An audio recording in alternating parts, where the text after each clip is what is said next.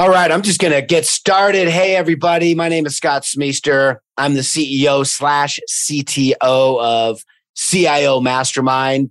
I'll give you a little bit of you probably heard a little bit of my spiel before, but I'm here with Tim Jackson. Your whole full name on LinkedIn is Timothy Laudell Jackson. I like the whole name, man. Tell me about yourself, Tim. So I'm originally from Chicago. I grew up. I'm a native. I've been here, though, on the Gulf Coast for almost 22 years now. A brief stop in New Orleans for about 4 years. That's where I met my wife, and we started our family in New Orleans. And I moved the family here to Houston to become a GIS consultant, full-time consultant. Okay. A little bit about my middle name. That's my dad's name. So very proud to carry his name, as well as my son, as well as my nephew, and my great uncle. So I'm the same thing. I carry my father's name as my middle name. One of my sons has it as well as his middle name. And well, so does a number of my cousins and nephews and stuff. So very cool. Yeah. So a little bit more about myself. I started out as a COBOL programmer coming out of college, attended SIU University. I did some grad school in the last 5 years, but because of the job situation, family circumstances, I discontinued the MBA program.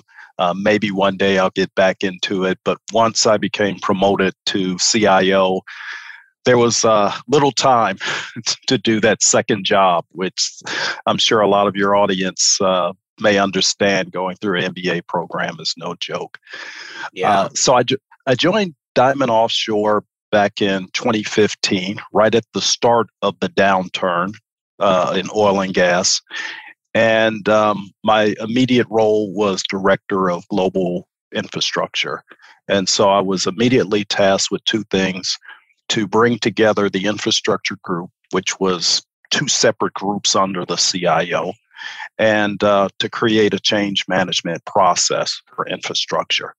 But because we were in a downturn, my very first assignment was to lay off. Unfortunately, some people on my staff, only being there 3 months, I was still getting to know names and jobs on my team. So largely for Diamond Offshore and the offshore drilling market, we've been in this downturn, and we just are now starting to see the light of day.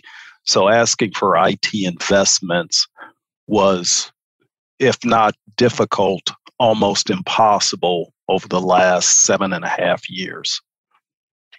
And the reason for that is it because of the oil industry?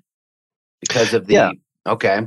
All right. Yeah. So for offshore drilling, many people may not know, we get paid a day rate by our customers like BP, Chevron, Total. Okay.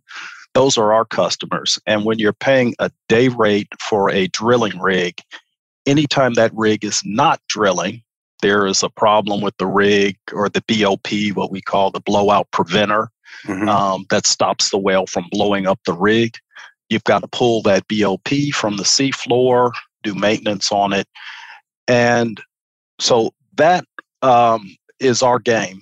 But what further complicated things in 2020 was the OPEC and OPEC plus wars, meaning the Saudis and the Russians started to have price wars amongst themselves. Then we got hit with COVID.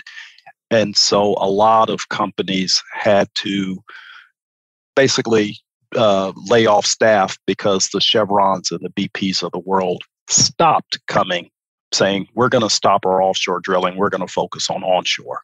So that dried up revenue for us. Gotcha. Okay, so that totally makes sense. And if I missed that originally, my apologies on that, but now it makes sense. So how are things now? I mean, I've been reading that there's record profits at the oil companies, at Shell, at whatever. And I know that you got to take that with a grain of salt. But how does that boil down to you and your company at Diamond Offshore? So we love seeing the increased price per barrel. But what I tell friends and vendors, and even my own staff at times, just because you're watching the price of oil per barrel go up, there's a delayed effect for offshore drilling, meaning the shells of the world who are making record profits now, they will come to us and say, we're bidding out a contract to start drilling off the coast of Nigeria in 2024. So where the day rates for offshore drilling has been over the last 7 years has been in the mid $200,000 a day. You're now starting to see, and this is not necessarily Diamond, but I'm talking overall in the market, you're starting to see bids being awarded for the $350,000 and $400,000 a day again. So that's very favorable to the market, to not only Diamond, our competitors. And you're starting to see longer contracts. When I started in offshore drilling, we had a contract once for $400,000 a day, 7 years. Mm-hmm. That's a lot of backlog. That's good money.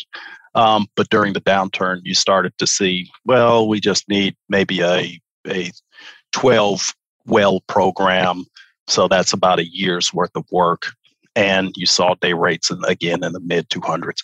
So again, when you have these larger contracts that we are starting to see the market going up, that trickles down to IT. Now you can start to have more IT investments because now the business is saying, okay, we're no longer in IT rationalization mode or overall efficiency saving.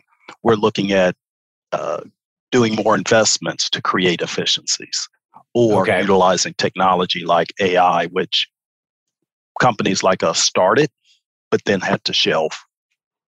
Gotcha. So you're coming out of this right now, is that right? Loosening up, the ice is breaking up a little bit. Yeah, we're starting to see, again, more and more what we call tenders coming out from these oil companies that we're responding to, as well as our competitors, which is a good sign. Right. Which is a good sign. Okay. So help me understand maybe what the opportunity is in the industry. Now, this is more of a CIO question, but the people out there in dissecting popular IT nerds still should be looking on the horizon. This is how business is done. This is how you, as you move up in your gigs, should be concerned about from a business standpoint. What kind of things can IT do to separate maybe competitively? Like, I guess here's a better question. What are some initiatives that you want to see in the future, in the next year, 2, 3, that you undertake, maybe even if it's a long-term thing, to really separate out your company? So one thing, this is going a little bit backwards in terms of efficiency, but one thing we want to be able to untap is the data that we have in order for management, rig management, to make better decisions. So if you have a dashboard like with Power BI on top of Snowflake or Azure, then you're able to do some analytics with the data opposed to reporting straight line transactional data. And now we can start to compare, okay, the rig spend for this vessel with a sister vessel in the Gulf of Mexico. Why are they spending more on supplies and repairs than the other ones? And you can start to make intelligent decisions on what you're spending. But then taking it into the future, preventive maintenance. How do we start to know when that latch on the rig or that mud pump is going to start to go out ahead of time. If you've got if you've got IoT connected to these devices, you can start reporting on how many hours of service has that mud pump on the rig been in service. The vendor knows that they start to get calls at, and I'm just making this up, 400 Does the vendor hours. have and manage and support IoT devices on that? Okay, so they have the data. It's not like you have to go and connect it, but you can get it from them, right?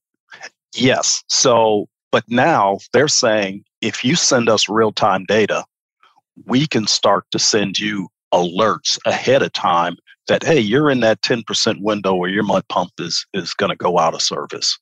Now, it's a little bit self-serving of them because they can proactively now say, hey, we're going to now sell you a new mud pump.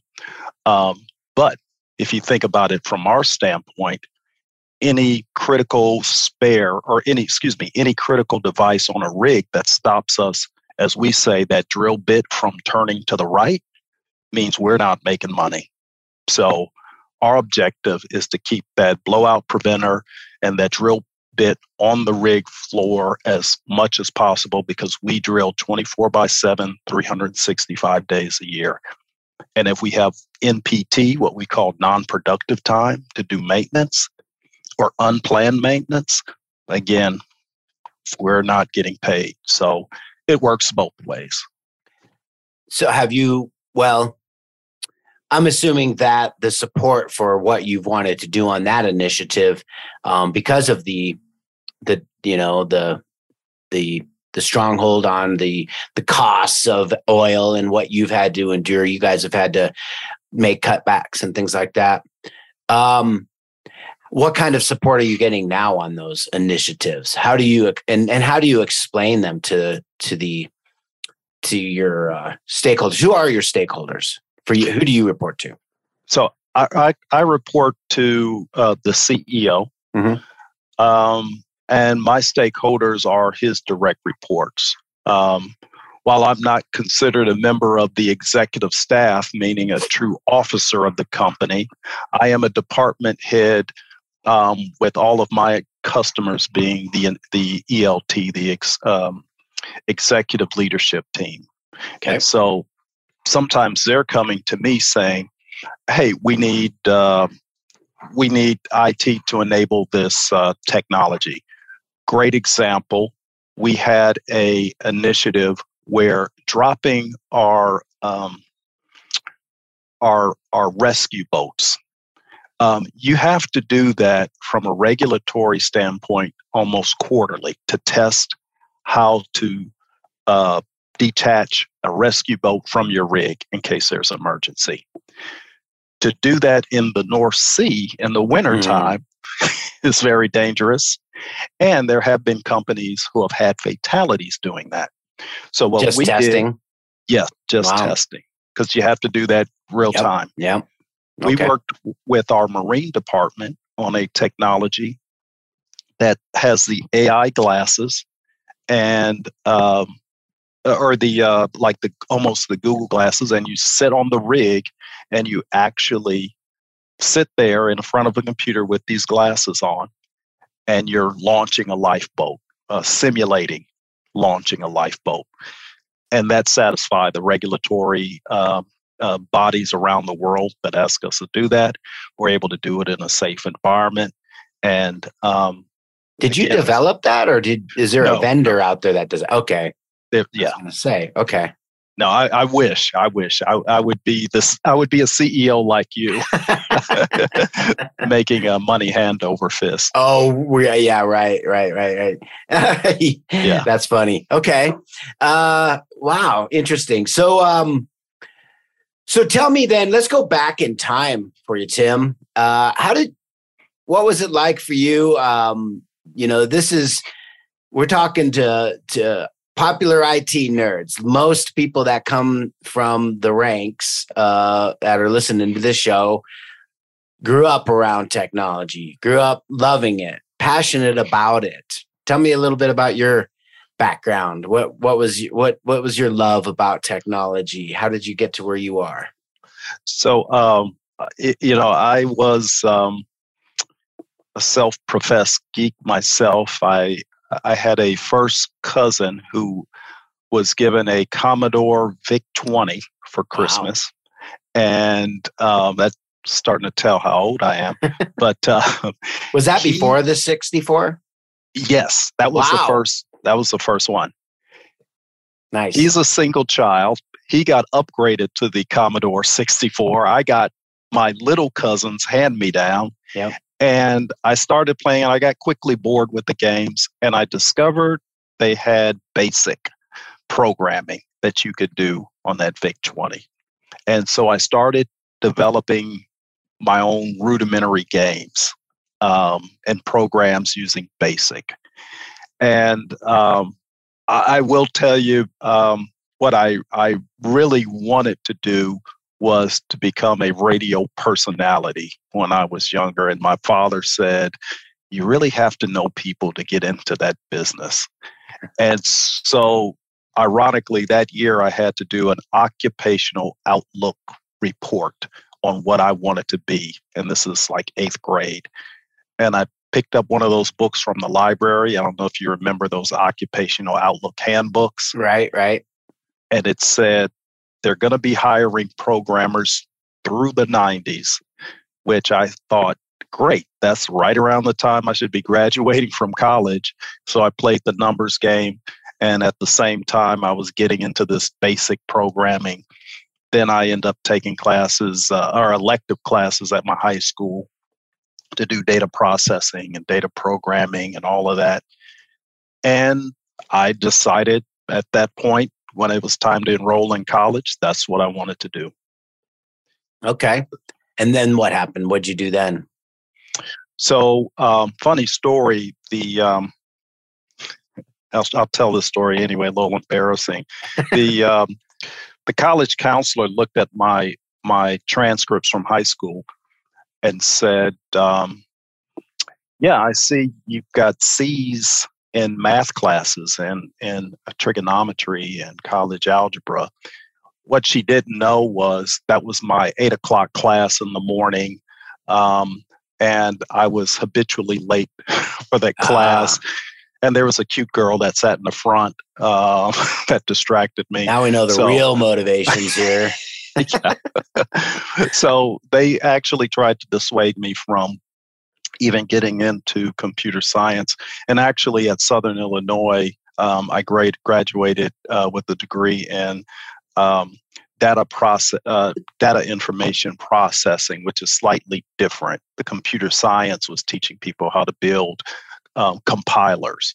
The data processing was teaching us how to write programs on inventory and solve business needs. And I thought, yeah, that's what I really wanted to do.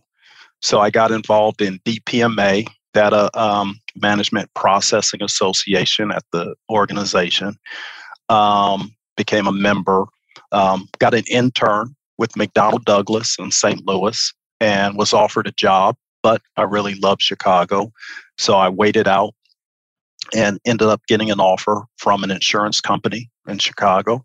And I took that job and I just started doing the best I could in every assignment that was given to me, Scott. I mean, sometimes I would come in on a Saturday. Nobody would ask me to, but I'd come in with a little black and white TV, the antennas, put it on my desk, and I'd be watching a Cubs game or a White Sox game, and I'd be programming on a Saturday.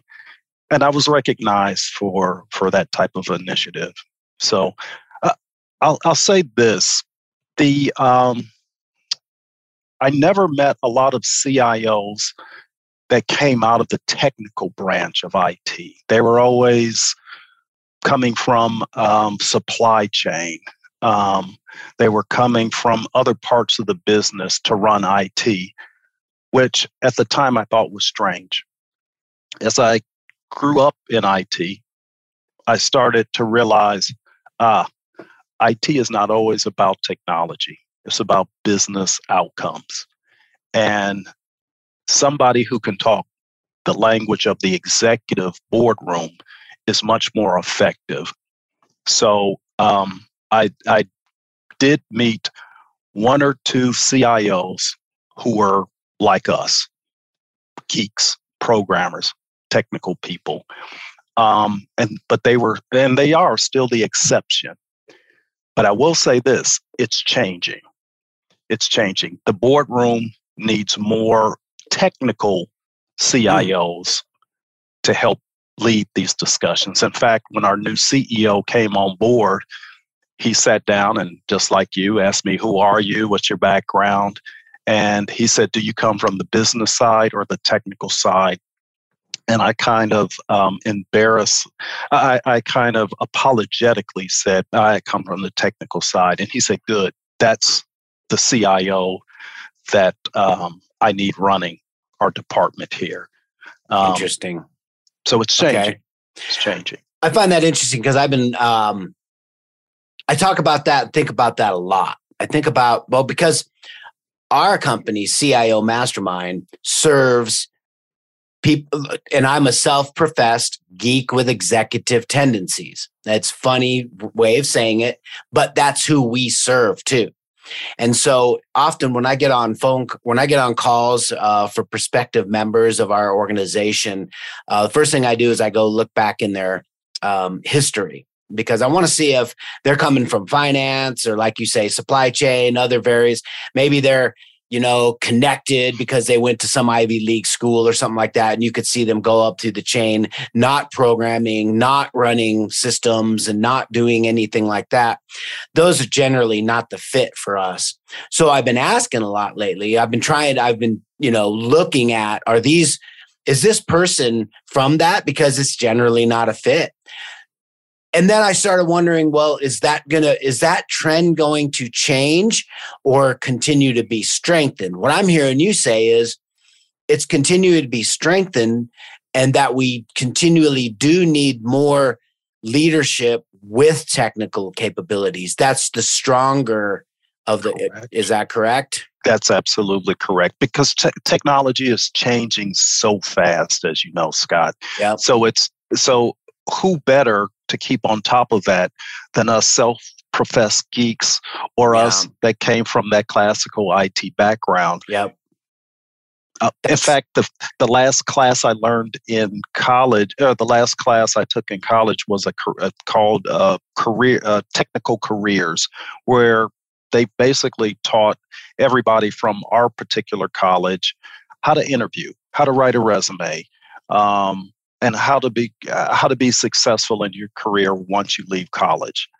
And I never forget the professor, one of the last things he said, always be open to learn. Always stay on top of the latest articles, because, and this is 1990, he says, because the careers change so fast and the technology is going to be moving so fast that you will probably have 8 jobs before you retire. I think it's even more. It's probably more than that. I haven't done any studies on that, but it proves his point that we can't stand still. And a person out of finance, supply chain, I would argue, has to work harder to stay on top of it. Than I'd somebody say that they like don't. us. The biggest problem is that they don't have a feel for when costs are too high or too low. And I mean, it's not based on costs, but that's one of the things, the level of service. What kind of service are you going to get? When you've been doing technology for so long, you know how vendors work. You know how support works. If you haven't been around that your whole career, always calling up support, dealing with support, buying and managing various software platforms, after a while, you get to know. So I just tend to believe that you're going to be a more efficient executive at the CIO level if you know technology, because you inherently have a feel for it.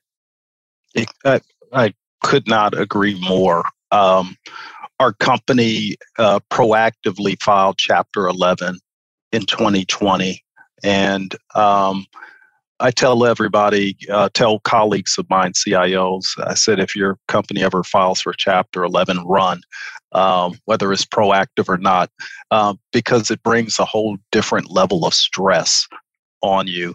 And one of the Chapter 11 advisors asked me, why are you paying software maintenance all up front? I don't understand why you would do that. And those of us from the IT community already know that's how software maintenance works. It's almost like an insurance policy to ensure that you're going to be able to call up their tech support. You're going to get security patches 12 months from now. So, there was some interesting conversations during Chapter 11 to educate the executive staff on how IT actually works behind the scenes. There it is, right there. Let's talk real quick. I wanted to ask you, okay, so younger IT nerds out there who also have executive tendencies might be looking at maybe CIO or just moving up. Everyone's kind of wanting to move up a little bit. What do you think would be important for them to be learning, knowing, studying, practicing? I would say, obviously, the understanding the technology and how it's evolving, changing. That's the easy answer. But here's the real trick to being able to become effective. It's to be able to understand the business and where it's at in its evolution. And what I mean by that is I have a young lead. He's not quite a manager, and we're preparing for budget season. And he said to me, as we're going through all the spreadsheet of all the things he wants to do next year, he says, it's important for me to let them know the end of life servers and the switches and et cetera. And I looked at the bottom line number and I said, if you submit that to your managing directors out there, it's not going to be good for your career. I said, you need to show that you've given this some thought. You're not just blanketly taking what the infrastructure guys are giving you and telling you you need to replace. You need to be creative. If we're not cash flow positive, or if you have some rigs that are not going to be working in 2023, why would you recommend replacing all the switches on that rig? You've got to show some forethought and some intelligence and have that business acumen to understand where we are in our business life. So for young CIOs or upcoming managers and directors that want to make it to that next level, I would say the most important thing is understanding where your business is in the marketplace. Now, how do you do that? I was going to ask. Thank you. I was fortunate enough to have a mentor. He was not assigned by HR. It was just something that kind of grew organically as I became the interim CIO. He basically said to me, you need to hang around the fourth floor more where all the executives are. Yeah, I want you to be comfortable coming up here. I want people to be comfortable with you being up here. So why don't you attend my weekly meeting with the other directors and managers and operations? You don't have to contribute. You don't have to feel necessary to give an IT update, but just sit there and listen and learn. And I was so thankful he did that before he retired, because his predecessor extended that, which I extended to a couple of my directors and said, hey, can we be a part of these conversations to listen and learn what's going on in the business? This is great. And that's really the key. Yeah. That's actually amazing. Really good input. So you associate yourself, just be around the executives, start thinking. just, spend a certain amount of time, dedicate a certain amount of time to be around that, to understand the business.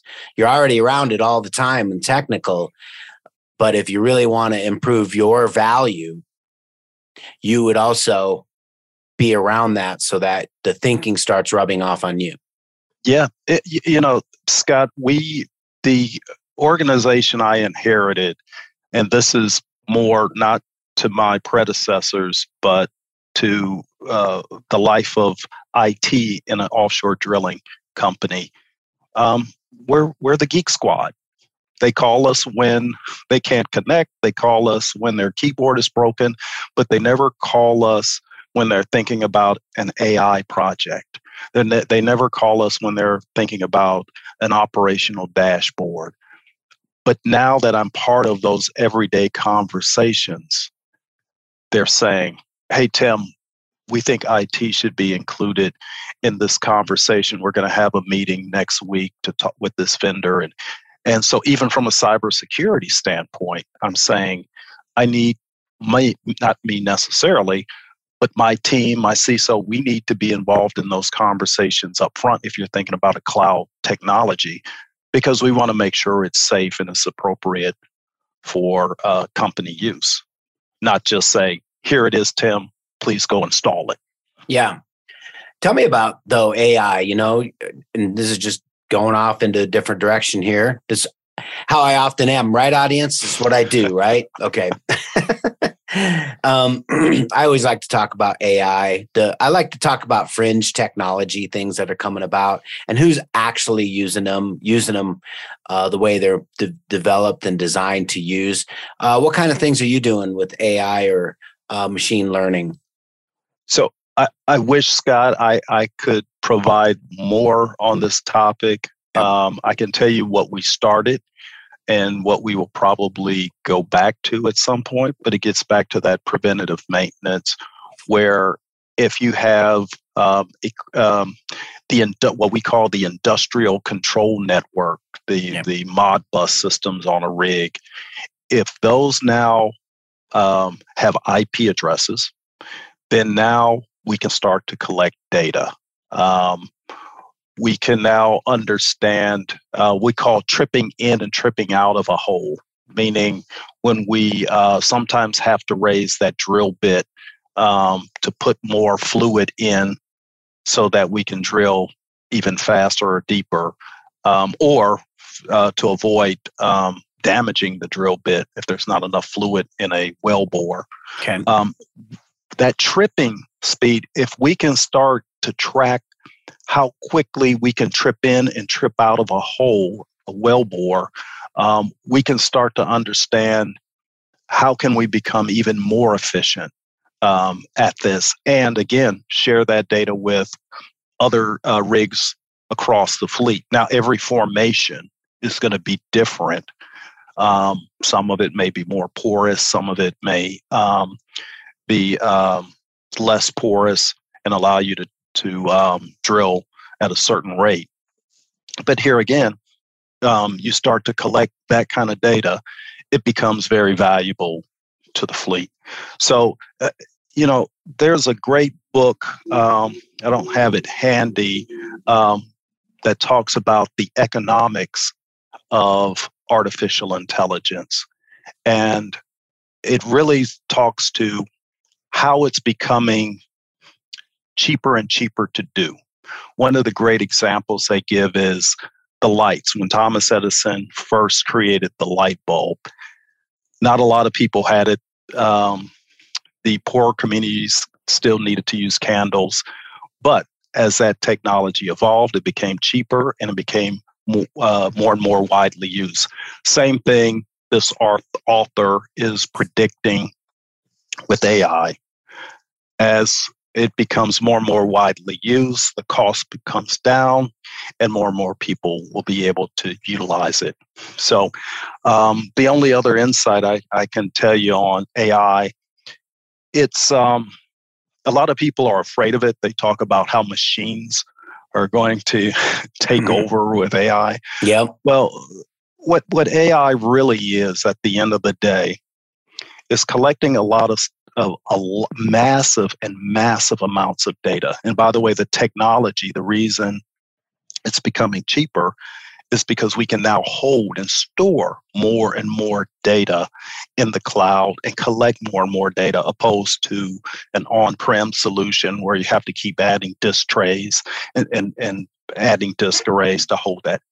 Now, with cloud storage being cheaper, you can hold more and more data, and compute power is increasing. Mm-hmm. So now you can churn through all of that data and make better decisions. So when you have statistical analysis models that takes that data, and you can now predict different outcomes.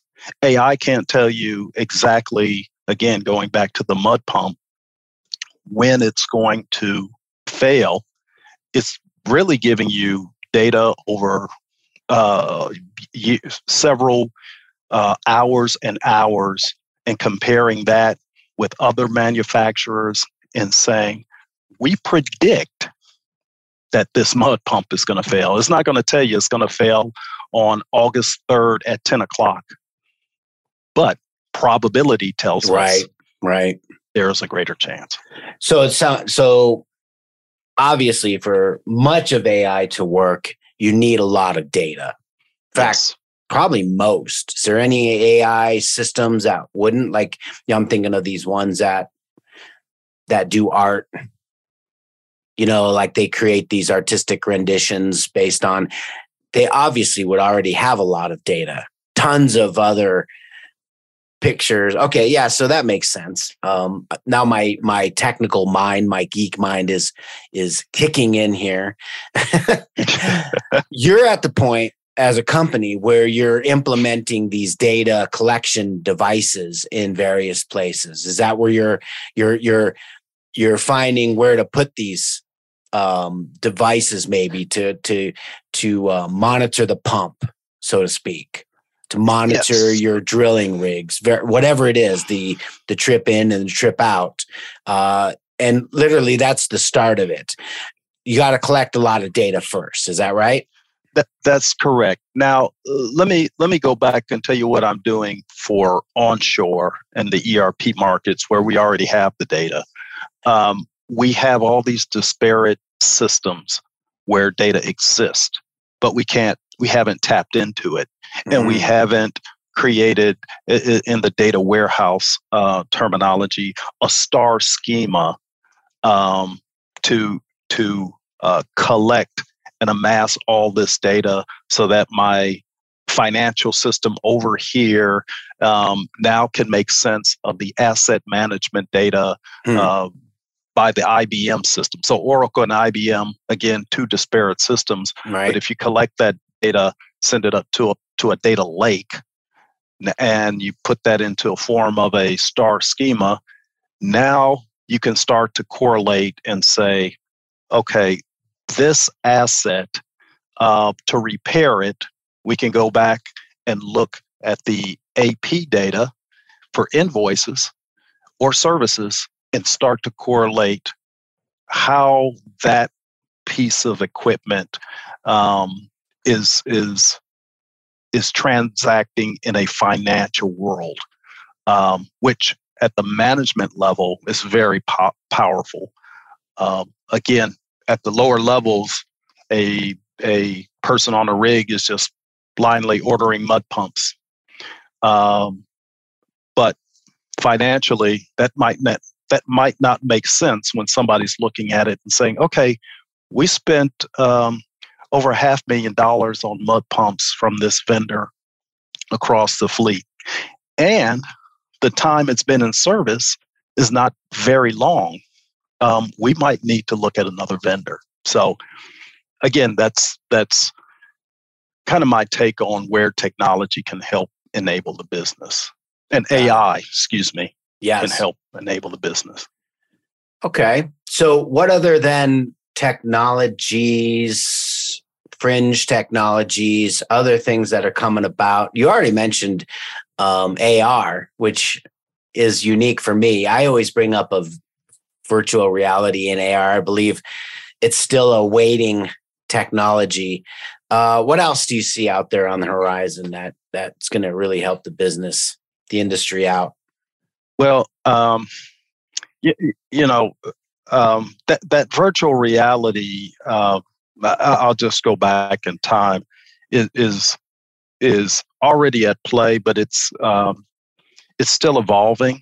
But we did have a situation during the pandemic where it was enormously expensive to fly a technician and to get them in and out of country, because we were drilling in Myanmar at the time of all that unrest. So very problematic to get somebody in. We use this technology, Google Glass, with a proprietary software the vendor had, enabled that with our Wi-Fi network and systems. And now you have somebody in Houston, an engineer, guiding and troubleshooting a problem on the rig. And so awesome. It's out there, but it's still evolving. So I think as that evolves even more, that enables experts all over the world to help troubleshoot and help correct or enhance certain systems. Yep. On the defensive side of IT, cybersecurity, as more and more technology evolves in that area, in terms of monitoring, in terms of scanning vulnerabilities. There's already great tools out there like Tenable that do that. But I think as that evolves even more, we go from being defensive. We increase our defensive posture. I'll let the government play offense. There are times, though, at a phishing attack that I have thought, let's go on the offense on this one. Let's do a DDoS attack on that IP. But that's can't always do that. On that note, if you can talk to it, what's been one of your biggest or scariest moments when it's come to security? Well, I won't go into anything that we consider proprietary. I'm a little bit closed on that subject. Yeah, absolutely. But I will tell you just the things that happen in the news when you hear about the SolarWinds attack. We weren't impacted, but that kept me up at night until I knew we weren't. The conflict in Russia and Ukraine that's going on, being in the energy sector, and when you start to hear reports that, Russia's going to attack the U.S.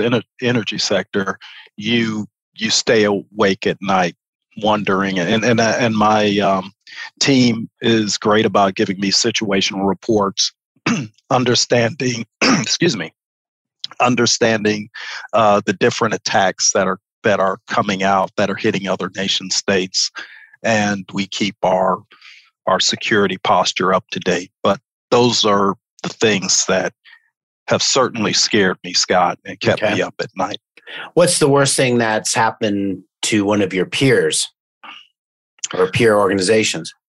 There was an insurance company that got hit with ransomware, and it's in the news, but it was $75 million they had to pay out.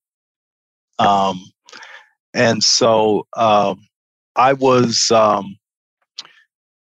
associated with that insurance company through a network of other CIOs.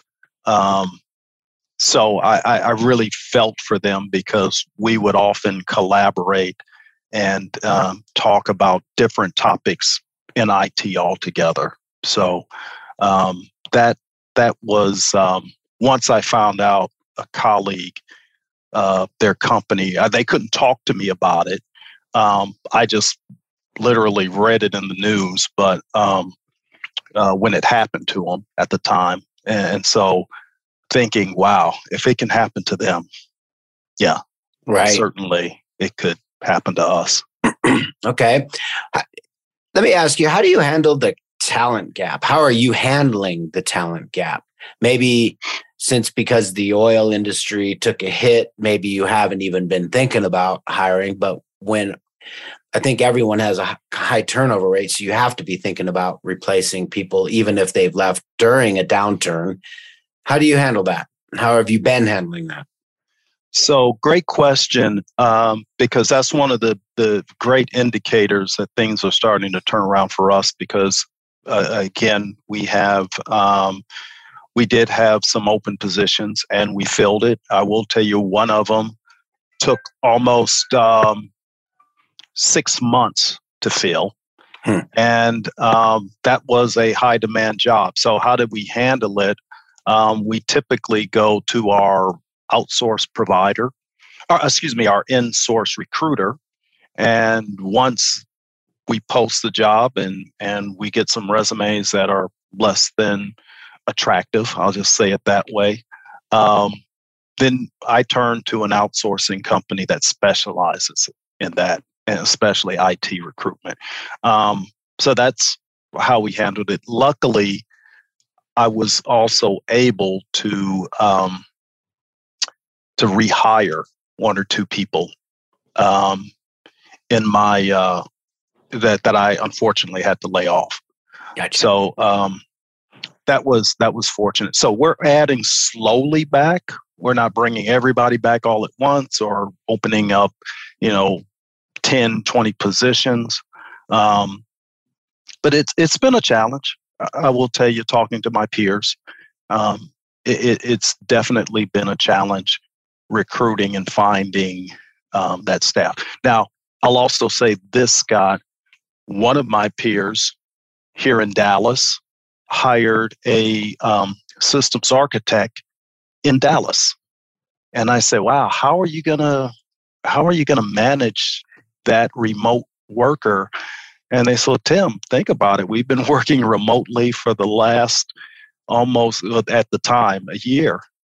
So bring them down once a month, down to Houston, and we'll go from there." So attracting people remotely. Now, I don't particularly have that option, but push comes to shove, then absolutely would I hire. So you said that it's a good indicator of whether our industry is rebounding or not. What is it that was a good indicator, that you are able to hire, that you have open positions? Is that what you mean? That I was able to hire. Okay. That you got directives to hire, to expand. You got budget for that. Yep. That kind of thing. Yeah. Okay. So let me ask you this then. Well, okay. While we got everyone on the line, who would you like to apply for you right now? What are some of the gaps? Just because they might be listening, say, you guys got to talk to Timothy Laudell Jackson, because that's what it says on the, because if I just said Tim Jackson, well, they might go find somebody who's not you. Yeah, we don't want that. We want you. Right. We want you to get the good ones. Who are you looking for?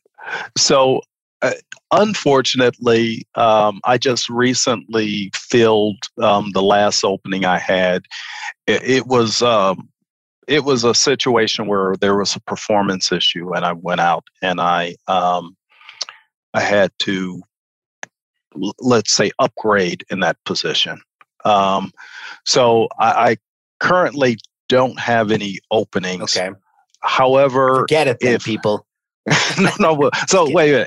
So hypothetically, there will be coming up. I know you've got some, like, what's going to be coming up? That's your opportunity here. Yeah. So unlimited budget, things start to turn around drastically. My first hire would be a PMO, project management office, somebody to lead the projects, and that dual role I had before, talk to the auditors. So that's that would be my first hire. Okay. The second would be to further enhance my cybersecurity team. I'd probably would invest more in bringing on in-house. We have some great external providers, managed services, but there's nothing like boots on the ground, right? So that would be my second. My third, as we increase our fleet, when I first came to Diamond, we had a fleet of 45 rigs, 17 in Brazil, rigs all scattered all throughout the Gulf of Mexico and off the coast of Australia and in the North Sea. As I have more rigs, I need more support staff, help desk people. We have a outsourced help desk, but here again, you got a lot of people that need help in the office, and sometimes I have to fly those people to my offshore rigs to assist. So that's kind of my 1, 2, 3. All right. I hope my CEO is listening to this podcast. We're going to send it to him, by the way, so he gets a heads up as to what I'm going to ask him for. All right. And well, then why? Well, I guess you probably went into a little bit of why on those, but if you're approaching your CEO, how are you going to form it? Why? Why does the CEO want it? You know what I'm saying? Those folks. Yeah. So here again, we get back to business outcomes. Some of these projects that hit my desk are coming from his direct reports or one of the department heads throughout the company. And I say, okay, that's great. They want a COVID tracking software, or they want to automate employee change statuses, and it's done on paper now. Okay, great. I need DocuSign, but now I need to make sure that project gets pulled off correctly, efficiently, on time, on budget. If I don't have a project manager to lead these bigger efforts, then I can guarantee you the department heads left to their own devices and the vendor, there's going to be cost overruns. It's going to be delayed. And I've seen it time and time again throughout my career, nothing specific to Diamond, but companies that don't have strong project management, those projects are always going to end up lagging behind. And the cost increase on that in the big way. Yes. Yep. Okay. So that's cost avoidance. Yes. Cost avoidance and speed to market. People don't talk about speed to market. Sometimes the timing of when a project needs to be implemented from a regulatory standpoint, it has to be done by January 1st, or it has to be done by quarter end. Okay. And so to keep a multi-departmental, cross-departmental project with multiple vendors going, you literally need to have strong project management to keep everybody on point and up to date and on task. Gotcha. Okay, so let's say the CEO is listening right now. I'm going to test you, put you on the spot here a little bit. What do you think your CEO is, or her? Is it he? He. Yeah. What do you think his biggest initiative is right now? What is he wanting to happen right now most? I can tell you. I like that. That's a great way right there. Unequivocally, I did. Yeah. All right. He wants, before we launch any technology project, and this is again a lesson for upcoming CIOs and new CIOs, he wants to understand the problem. He wants the IT person, his CIO, to understand the problem, meaning, Tim, go talk to the director of supply chain. find out his issues with inventory management. We're not AWS. We have a different way to manage our inventory than Amazon does. Find out his problems, his concerns, his issues, and finance. Talk to them. Talk to safety. Talk to operations, and find out what problems are they having now, so that when we are ready to spend, we know that we can apply technology to their needs. Now, I'll qualify that and say, as a Six Sigma black belt, I've always found that sometimes the technology they have can work better if they simply improve their processes. So I always tell people, I can go and spend $1 million, $2 million on new technology, but if we apply new technology on top of bad processes, you're not going to solve your problem. Yeah. So here magnify it, if anything. Exactly. And it's going to just cause more and more frustration, and they're going to come to IT and say, you didn't solve my problem, or your new technology sucks. Well, if you have bad processes, no matter what technology, Power BI, Excel, you're still going to have your same problem.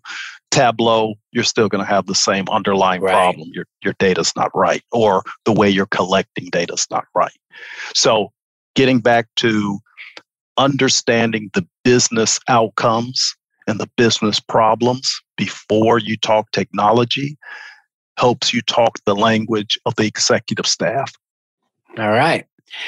We're closing in probably on an hour. In fact, we've already gone over an hour just about now. Is there anything that I haven't asked you that you were thinking about maybe during our whole conversation here that you might want to end with? And by the way, before I end it with you, just hang on with me just a minute after we end up. But sure. Tell me, is there anything else that you'd like to close with? Yeah, this is a passion of mine. Coming from the south side of Chicago, I didn't have an opportunity to network with a lot of CIOs in my sphere of influence, and so it doesn't matter what your background is, where you came from, your ethnicity. I would say programs like what you're doing, Scott, to help people get to that next level, or things like what I'm doing. I do mentoring where I give mock interviews to an organization I'll call out by name here in Houston, actually nationwide, Genesis Works. They take high school students, they teach them how to dress, they teach them how to interview, they teach them how to interact, and then companies do an internship with them, bring them on, and teach them how to operate in corporate America. So I work with that organization both professionally. When I have projects, I try to bring interns on, but I also volunteer where I sit on Zoom calls and I interview some of the students and show them how a real life interview is going to be. And I also want to call out another program I'm passionate about. What was the first one though? Genesis Works. Genesis Works. Okay. And another one? And by the way, I'm going to give a little shout out to Activate Work. That's a nonprofit here in Denver, Colorado. And they really specialize in bringing in the underserved communities to do, and then they take them through boot camps for like cybersecurity, and they're placed with a coach, and then a lot of apprentice type of work. Amazing one here, Activate Awesome. Work in Denver. Highly recommend checking out. And you have one as well. What's another one? One I became associated with through the pandemic was Empower in New York. Same organization as the ones we're talking about here. The one difference with Empower is they not only take students that either didn't go to college, can't afford to go to college. Now, let me back up. Genesis Works gears you one of the deliverables out of that program, you have to apply to 5 different colleges before you graduate from their internship. And you're all doing this while you're in high school.